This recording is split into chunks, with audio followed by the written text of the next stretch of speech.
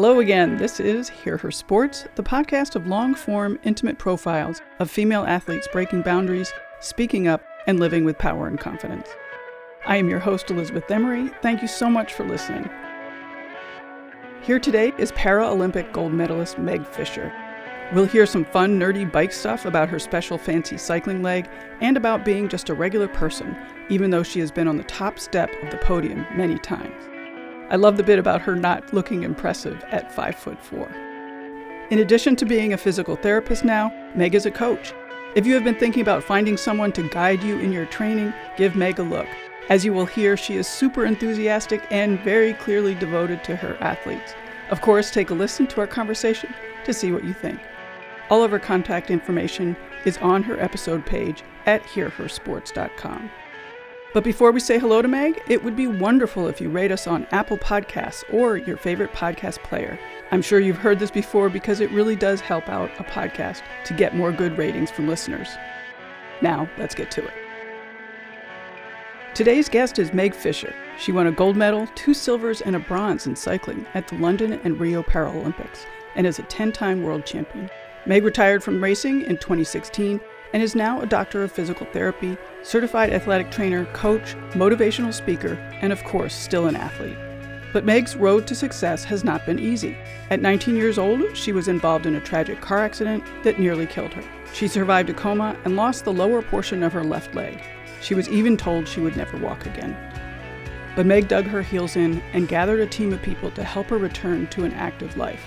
Today, she is dedicated to helping erase limits, change lives, and demonstrate the capacity of the human body and spirit. Welcome, Meg. Thank you so much for being here. Oh, it's a pleasure. Thanks for taking the time. Well, first off, I want to find out more about all the sports that you do. A quick check on social shows an incredible range of activities. So what sports do you do and what kind of training are you doing these days? See, my background is as a tennis player. I started when I was 3. I got my first racket. So that will always be my foundational sport and one that I return to throughout the year. But I don't play much tennis anymore. I got really into endurance sports. So I still enjoy cycling, all forms of cycling, whether that's mountain biking, road biking, fat biking, gravel, cyclocross, time trialing. Not much track cycling in Montana as there is no velodrome, though it still remains something I'm passionate about.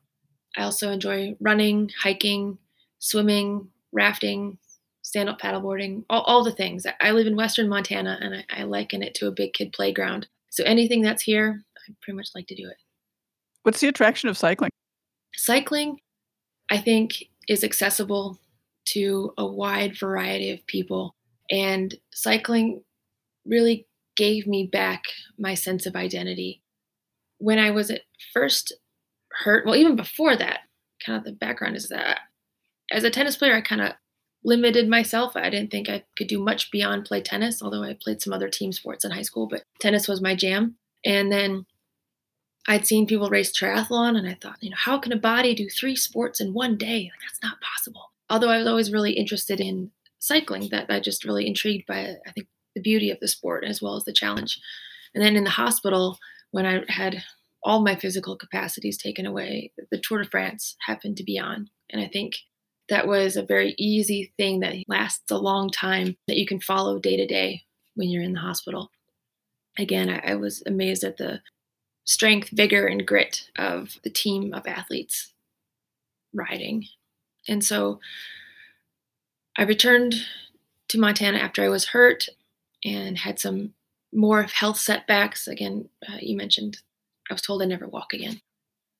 Eventually, I regained the ability to walk, and I was paired with an awesome service dog. Her name was Betsy the Wonder Dog. And Betsy, when I was really incapacitated, did a lot of things for me. But as I regained my physical abilities, I wanted to enjoy having a really awesome dog. Although I didn't know how back then to hike for a long distance. I couldn't run very far. There's no way that I could really be a part of her energy. Although I saw people mountain biking with their dogs, and I thought, well, maybe I can do that. And so Betsy's really my segue into cycling. And I learned quite quickly that a bike can carry me a lot farther than my own 2 feet can. So I blame all the good things that happened in my life through cycling on my dog. She was a really great presence in my life. She passed away last fall, which leads me to just cycling. And then through cycling, I eventually gained the strength and endurance and fitness and speed in order to earn a position on the national team, the national paracycling team. And my world was opened to the abilities that humans have. I got to ride with people who had one arm, no arms, one arm, one leg, one arm, two legs, paralyzed on half their body. Maybe both their arm and their leg are paralyzed from a stroke, or maybe they're paralyzed from the waist down. Maybe they're visually impaired. Maybe there's been other neurological impairments that have limited their physical abilities. So maybe they can't race on the elite able-bodied side, but racing to their highest ability still makes them awfully fast. And it was a great opportunity to see that the modifications that bikes can provide, as well as how strong and resilient people can be in using bikes as that tool. I think that's awesome. And I love hearing that a dog got you biking. That's yeah. Cool. Betsy's the absolutely greatest little heartbeat they're ever done beated.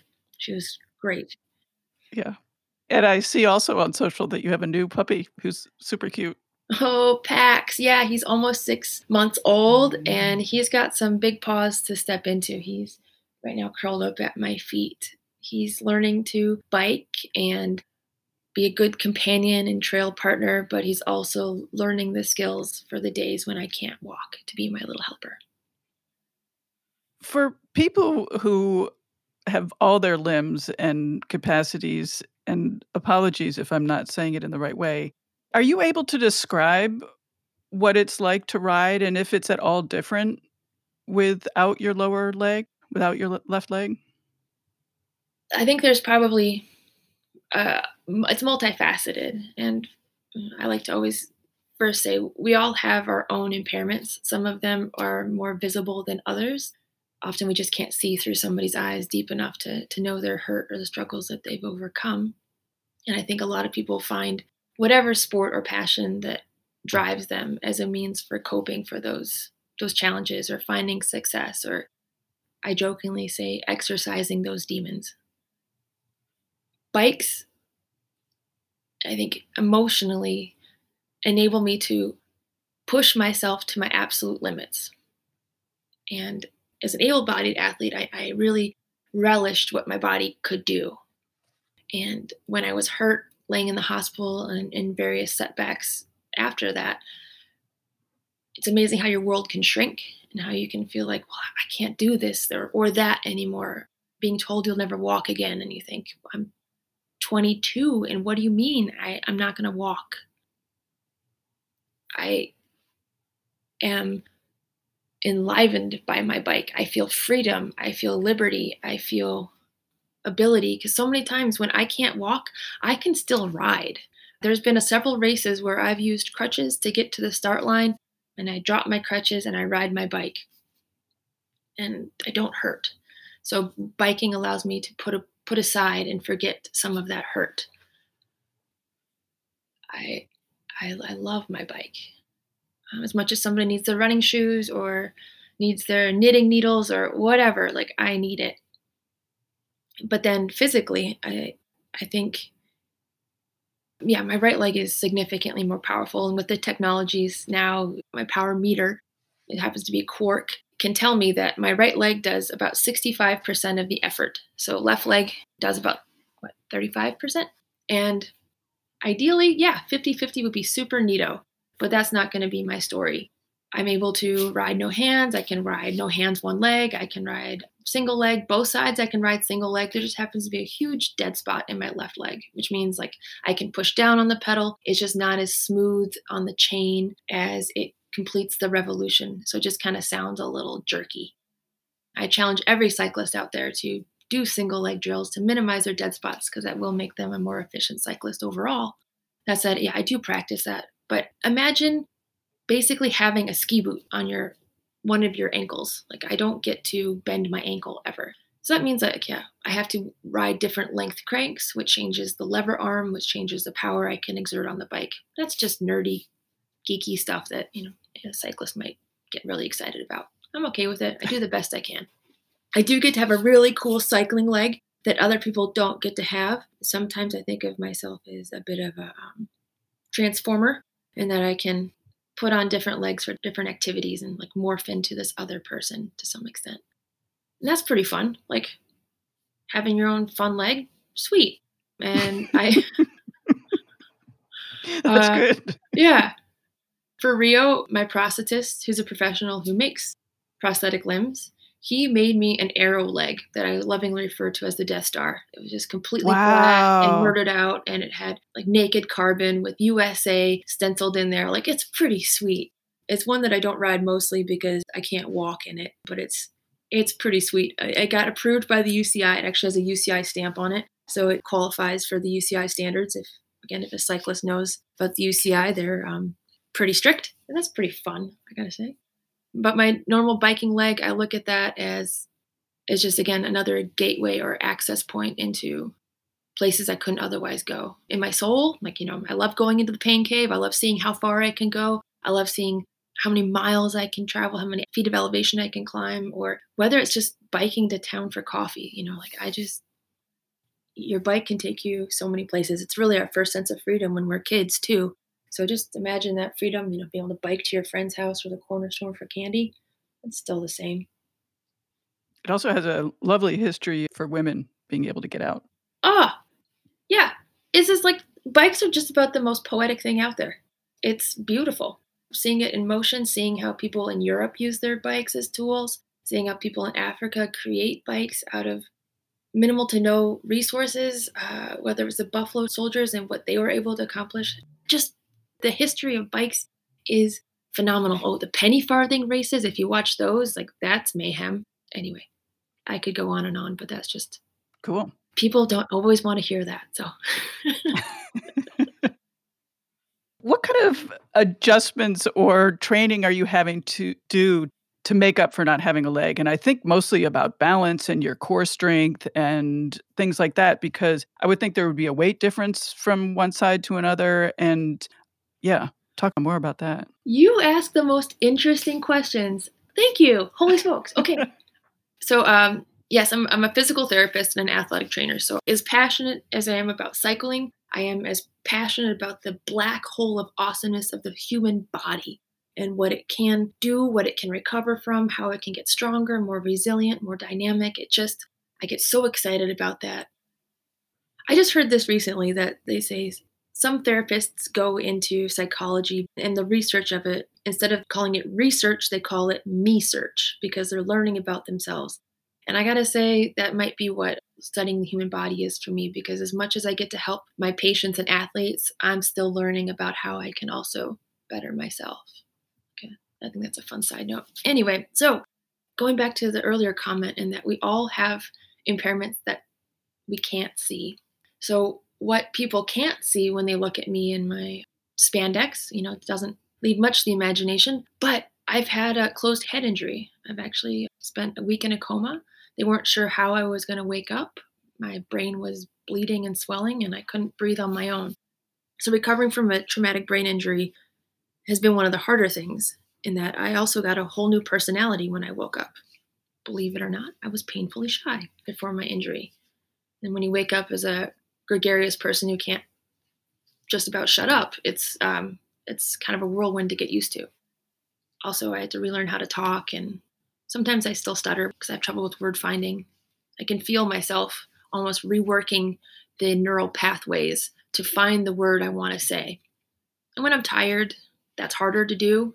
And writing is probably more difficult because finding the word and then actually expelling it onto paper or keyboard, there's a roadblock there.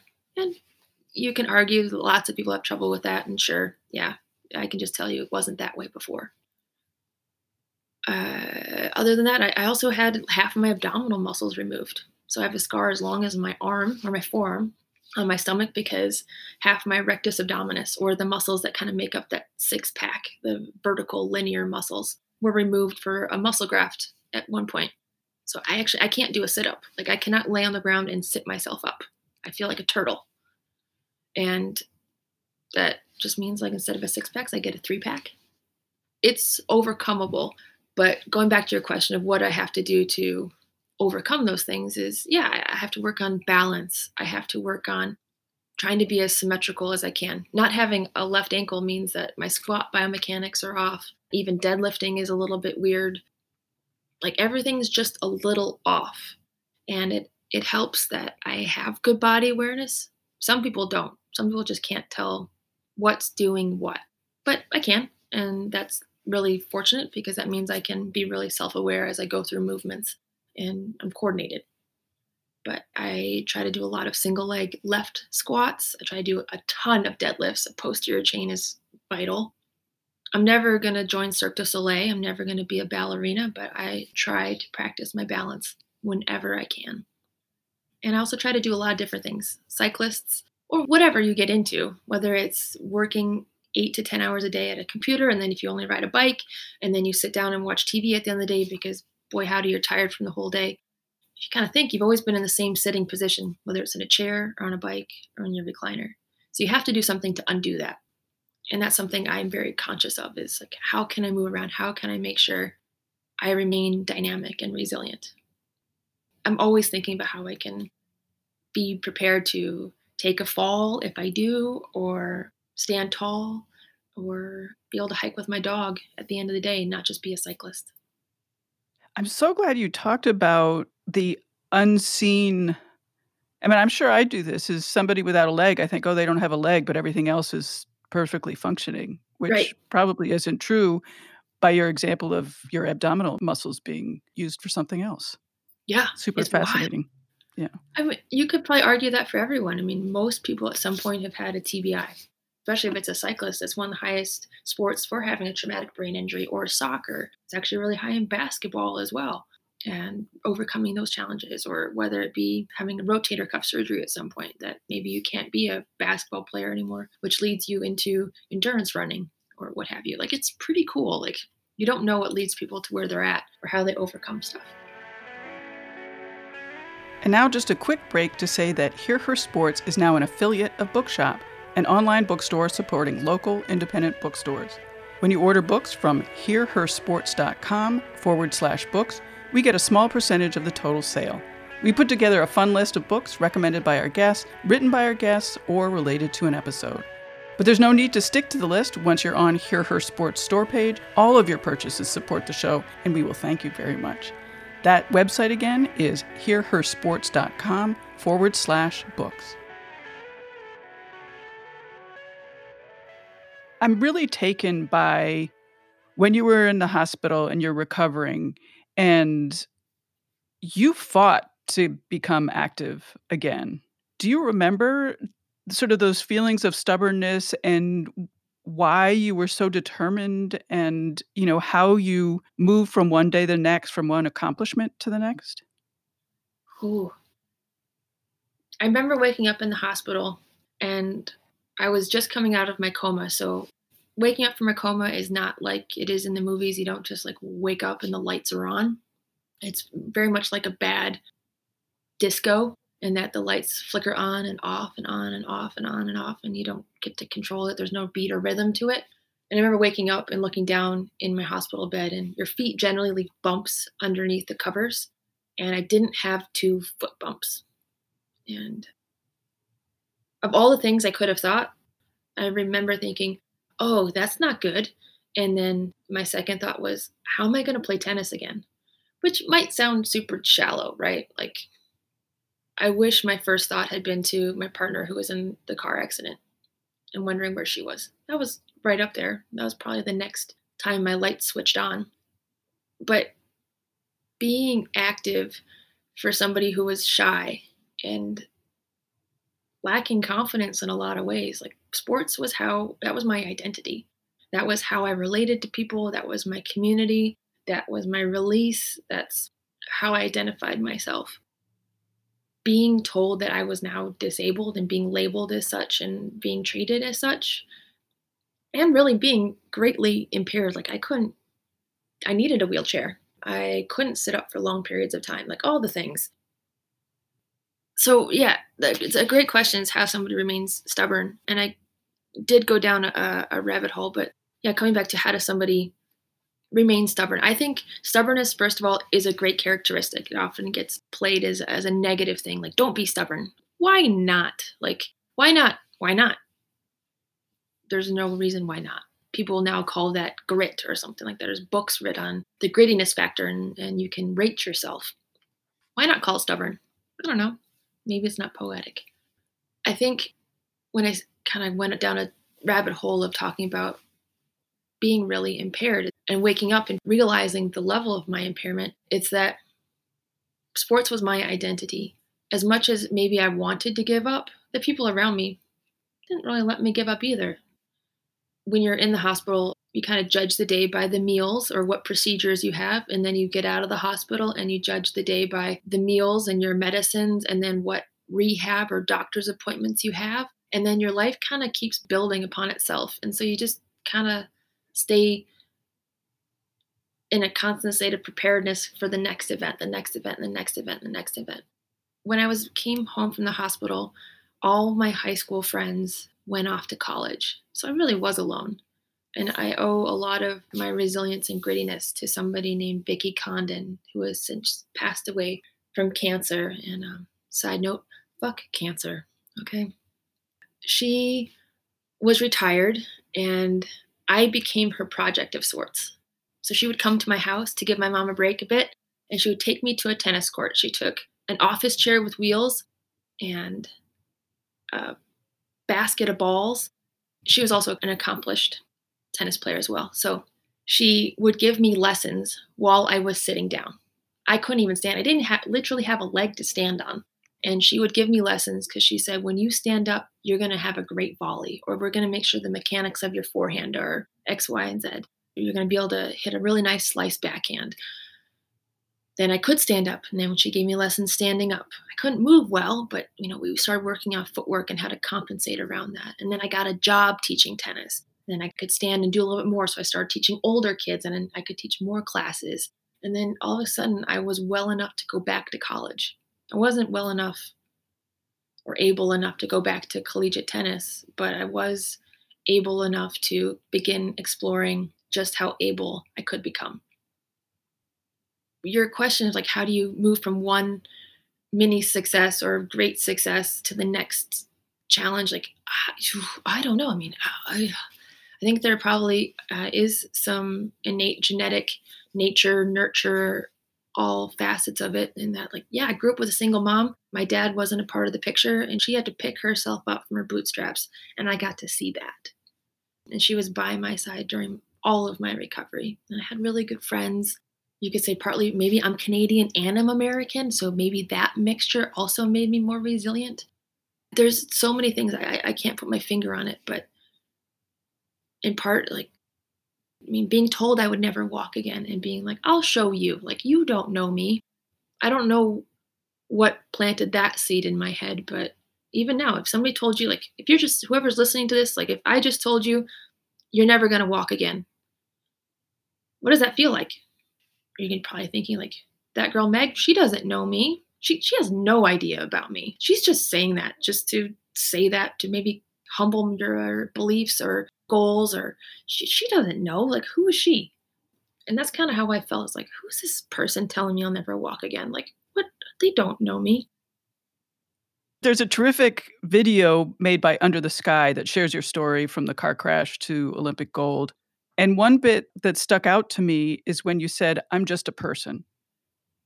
I thought about that as you were talking. I mean, yes, on one hand, you're doing amazing things, but on the other hand, you're saying, I'm just a person. So can you talk a little bit more about what you meant by that? And I'm asking in particular because that sentiment feels really important to me these days. Thanks. The Under the Big Sky documentary series was an awesome thing to be a part of. And when I said that I'm just a person, I 100% mean it. I'm no different than anybody else. If someone were to look at me, I'm about 5'5" on a tall day. I've never actually technically reached 5'5", but I'm just going to say it because it makes me feel good. My hair on top of my head definitely makes me 5'5". I weigh probably 130 pounds. I'm not very big. There's no reason I should accomplish big things, really. I don't look that impressive. I'm shy. Even though that head injury made me super gregarious, my default is to be a nervous mouse, to be scared. There's no reason that that nervous mouse should be standing on the top step getting a gold medal at the Paralympics. There's no reason that scared person. There's just I can't always match the person that I think I am to the person that's accomplished the things that, my resume says I have. But really, isn't that just the human experience? Like, we don't know what we're capable of until we're faced with that opportunity. We don't know if we're going to be able to get that term paper done because it's due first period and it's 10 o'clock tonight, and I've got now like 6 hours to write that term paper, and it's 50% of my grade, whatever. We all have those experiences. We don't know like how we're going to get through the week. We don't know how we're going to manage if our parent dies. We don't know how we're going to find a way after we get fired or laid off. Like, there's so many times that we all feel scared. We all feel that lack of confidence, or we feel uncertain. And then we just do it. By golly, we just do it. Whether it's, somebody signs up for what used to be Dirty Kansas, 200-mile gravel race in the middle of Kansas. That's an awfully big chunk to sign up for. And who really knows if they're able to do 200 miles? Yeah, people can do it. I can do it. I can do it with one leg. And if I can do it with one leg, chances are most people can do it with two. So I'm just a person. I don't feel special. I feel fortunate to have great people in my life who have enabled me to continue to explore what I'm capable of. Because I guess maybe left to my own devices, I might limit myself. It's important to have special people. Oh, totally, 100%. And maybe that's community that people find through whatever sport or passion or pursuit. A knitting circle, right? You get together and you get to talk, you get to share something you both enjoy that's cathartic. My knitting circle happens to be a group ride. Same. What are you doing about your knitting circle during the pandemic? Oh, golly, that's a different thing. I don't have a knitting circle. I don't have a group to ride with. I think many of us through this pandemic have found a choice, few people, where we lower our guard because we feel like we're leading similar and in sync lives as far as our levels of safety. And I'm not here to judge anyone's circle. That's for you. But I have a few people that I feel comfortable riding with. We're outside in open air, so I feel like that enables us to be even safer. So I have a very select group of single knitting buddies. We go out on one-on-one adventures, and that is revitalizing. If I didn't have that, I'm not sure. I mean, I would be fine, right? Let's be honest. We're going to be fine. This recession, this pandemic, all of these things are just giant obstacles, and we may not think that we're able to overcome it, but we will. We're going to wake up tomorrow. What do we want it to be?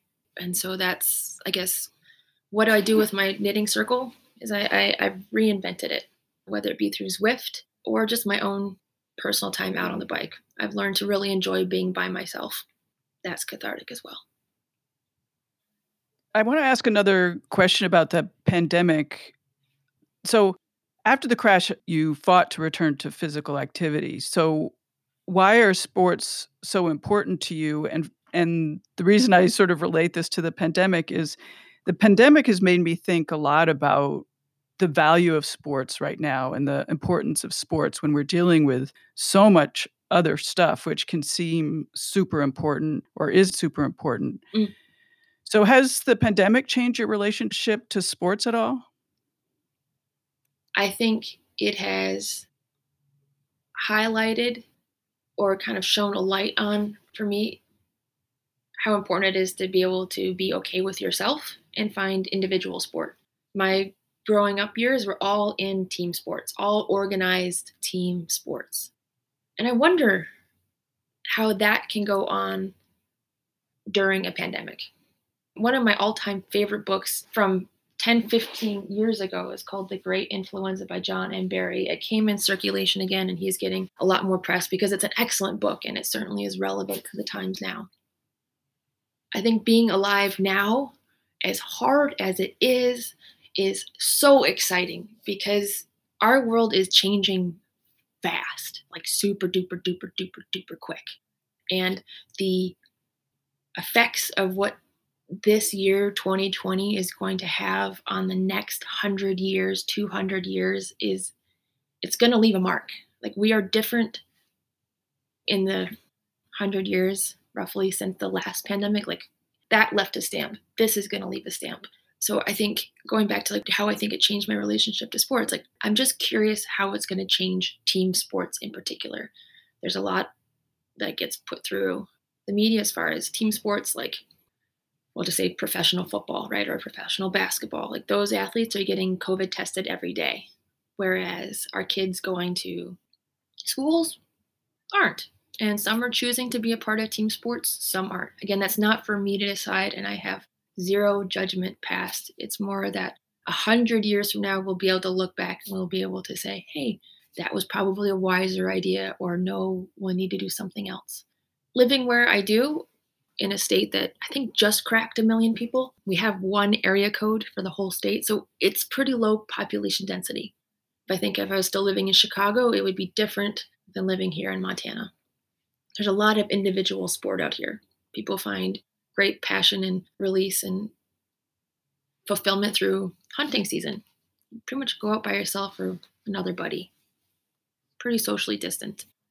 I can go mountain biking from my front door all by myself. I can go running from my front door. I can drive 10 minutes and be on a river. Like, I have a lot of opportunities to do individual sport. I don't go on group rides as much. I fill it with other things. I guess I'm lucky that way, and some people aren't. Certainly with the wildfires, that's changed things as well.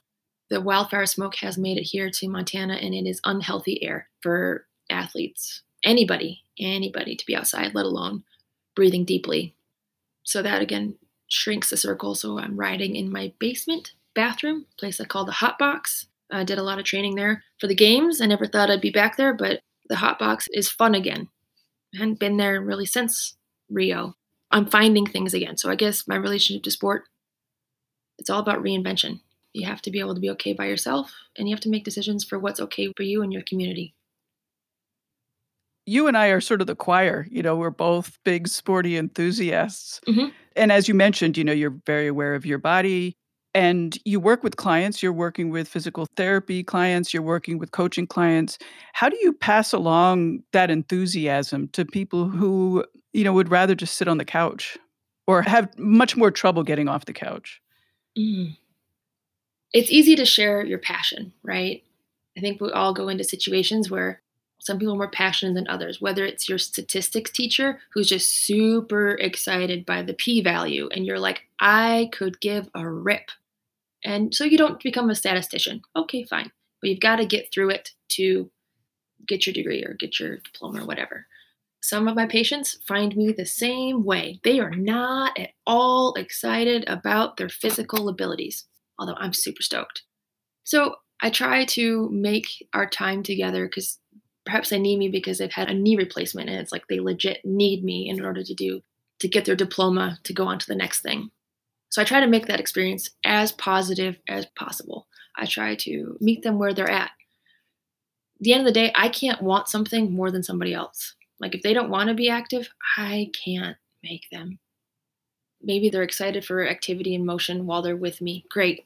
I can only hope that my voice stays somewhere tucked in the back of their brain and kind of chirps at them in a really pretty way to keep moving or to keep stretching or to keep striving for more for themselves. Want people to be greedy for themselves, want more strength, want more. That's okay. Yeah, just the end of the day, I can't want it more than people, because otherwise, if I continue to want it more than other people, I lose myself. I love my job because I'm passionate and I'm excited and I get invested in people, but it can also be really a dark place for me if I try to give to somebody who can't take it or can't give anything back to me. I'm, annoyingly energetic, I think.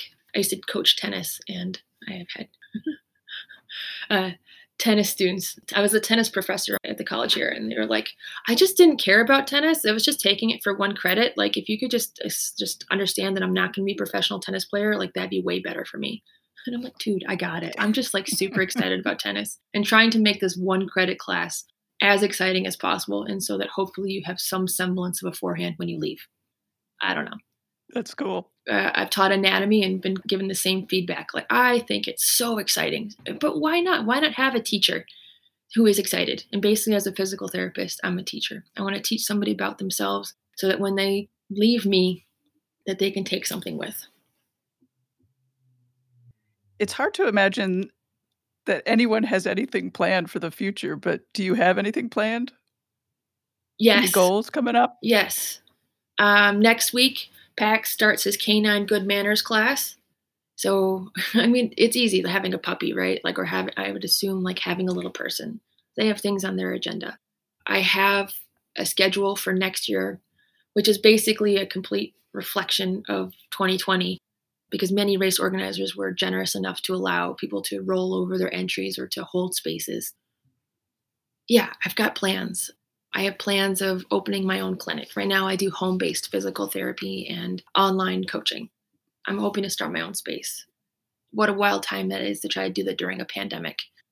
But I think it's possible. People are doing it. And one thing I've learned is that tomorrow's not promised. When I was 19 with Sarah in that car, we had our car packed with all of our hopes and dreams. Literally, like we were leaving Chicago to sign a lease on an apartment here in Missoula. She was going to start grad school to be an English teacher. I was going to come back and continue my degree as a wildlife biology student and tennis athlete. Like I thought, like, this is gonna be my first apartment. Like think about that. Like when you're 19, the world is your oyster. And then you wake up a week later and it's all gone. All of it. All of it. And you can't even feed yourself. You can't do anything for yourself. Like that's I would assume very much like this pandemic where we have all these plans and hopes and dreams and all of a sudden like, no, you don't. Nope, nope, nope, no, you don't. You gotta reinvent it. But I know that as hard as today is, I will go to sleep tonight and I will wake up tomorrow and it will be a new day and it'll be another opportunity to make it what I want it to be or as close to what I want it to be. And chances are I'll feel like I failed at the end of tomorrow too. But I'll wake up the next day and try again. And I'll probably feel a little disappointed. I might have some great wins. I got big plans for today. Holy moly. And being with you right now, that is just so exciting and one of the wins for today. And it's still early out here. So I'll chalk this up to a win. But I'll go to sleep tonight and try again tomorrow and try and feel just as good about what I did right now or I'm doing right now tomorrow. Does that make sense? Yeah. Yeah. Do you still compete? Yes, I do, certainly. I don't race at the pointy end of the race anymore. My job is not to be on the podium as much anymore. I sure as heck sure try, but I race only against able bodied athletes. So, yeah, we have two different bodies. A person with two legs, their top end, their strength and power and speed is often different than mine. But you know what? I am sure as heck going to chase them down. And if I pass them, I won't say anything. I'm not trying to rub it in or anything, but like I'm going to make them work hard to chase me back. It's kind of fun. That's what racing is, right? And part of my job, again, is to not be at the pointy end of the race, is what I'm meaning, is to be back there in the pack and to be excited. I am so happy to be out there on the bike, to be out there in the elements, to be doing what fuels my soul. And I love to share that with other people. I like to catch up and learn where people are from. I love to share with them the people and support and companies who have helped me get to where I've been. I want people to learn about those opportunities. I want to also be out there as a visual image because a lot of people look at me again. I'm not that big.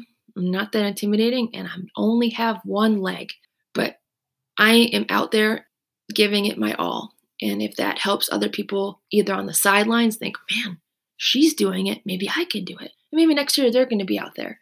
Or whether that's at the library or something and I'm taking the stairs and they're about to push the button on the elevator and they go, oh, I can take the stairs too. Or they see me out there walking my dog. My cat actually goes for walks with us too around the neighborhood.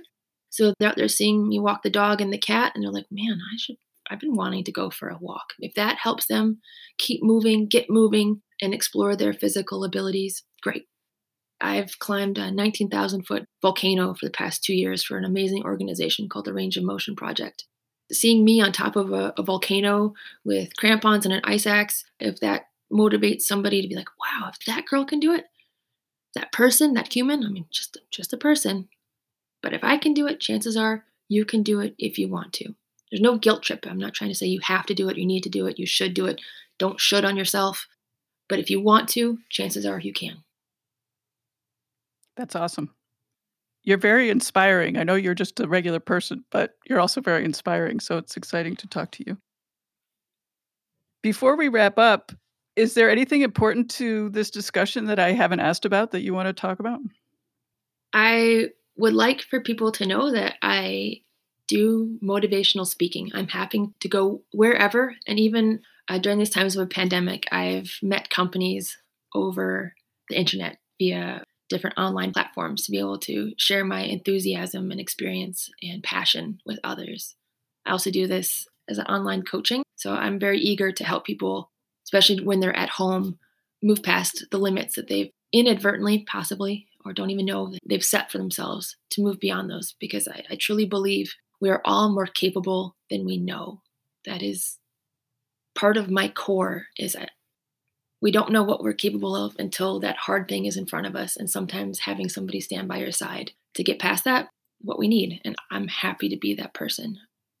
I relish the opportunity to be a mentor for people who are going through limb loss or limb salvage. Because like sometimes people break an ankle and it's really, really bad, and they're not sure if they should keep that ankle that is in some ways holding them back, or if they perhaps need to pursue the avenue of amputation, because by letting go of one thing, another thing comes into their life. I just want to be a resource for people. And so I want people to know that they can find me on the internet, on my website at gomegfisher.com. Feel free to reach out, or Instagram is a really easy way, just Meg Fisher, at Meg Fisher. I'm here, I'm out there. And while I may not be in people's towns the same ways as I was last year, hopefully next year I'll be there. And I would love to see anyone at a race, expo, on the course. Just let me know how I can help you. Great. And all those links will be on the show notes page, so people can find it there. Much appreciated. Sure. Well, thank you so much. This has been really fantastic and a great way to get back into things. Oh, you're amazing. You ask such thoughtful, considerate questions. It's an absolute privilege. I hope that someday our paths cross as well. Well, I would like to. I've gotten more into gravel riding, and some of the long stuff is very intriguing. Yeah. Oh, man. If you have any questions, sometimes I feel like I have to contain my excitement because I kind of get overwhelming. So if there is anything I can do, whether just to talk about gearing or just kind of demystify some of what's out there, I'm happy to do that. The Midwest has great gravel roads, and it often gets, I think, neglected for that it doesn't have big mountains or blah, blah, blah, blah, blah. Nah, good stuff out there. Great stuff. Cool. Well, great. You're amazing. I really appreciate this chance. Podcasts are a great avenue right now for people to take it on their bike, take it on their walk. I love podcasts, so I'm super addicted. Well, that's it for this week. Find out more about Meg, her coaching, and other adventures on her episode page at hearhersports.com. There you'll also find a link to the terrific Under the Big Sky video we mentioned. And to add to our recommendations on our online bookstore, Meg shared what she's currently reading and some of her favorites. Find all of those at hearhersports.com/books.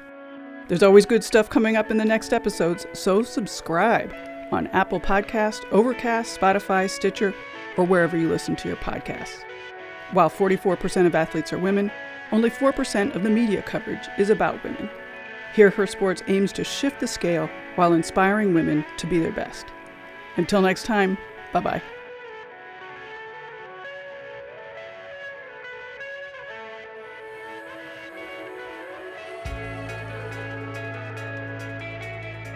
I was doing so good that I was like, holy smokes, I've gone into left field.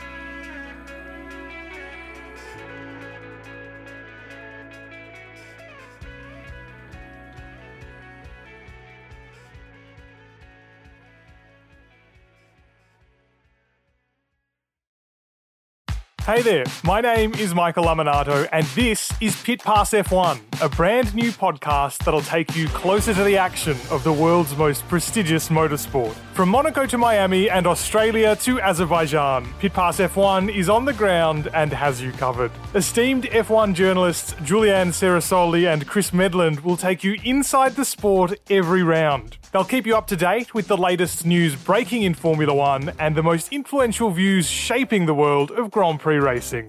Every Friday, we'll be bringing you a track guide and race preview, and Chris and Ju will be in your feed every morning from Saturday through to Monday to keep you up to date on all the day's action on and off the track. So if you want to be in the know on the latest in Formula One, subscribe wherever you get your favourite podcasts and visit us at evergreenpodcasts.com. Pit Pass F1, a brand new show for Evergreen Podcasts.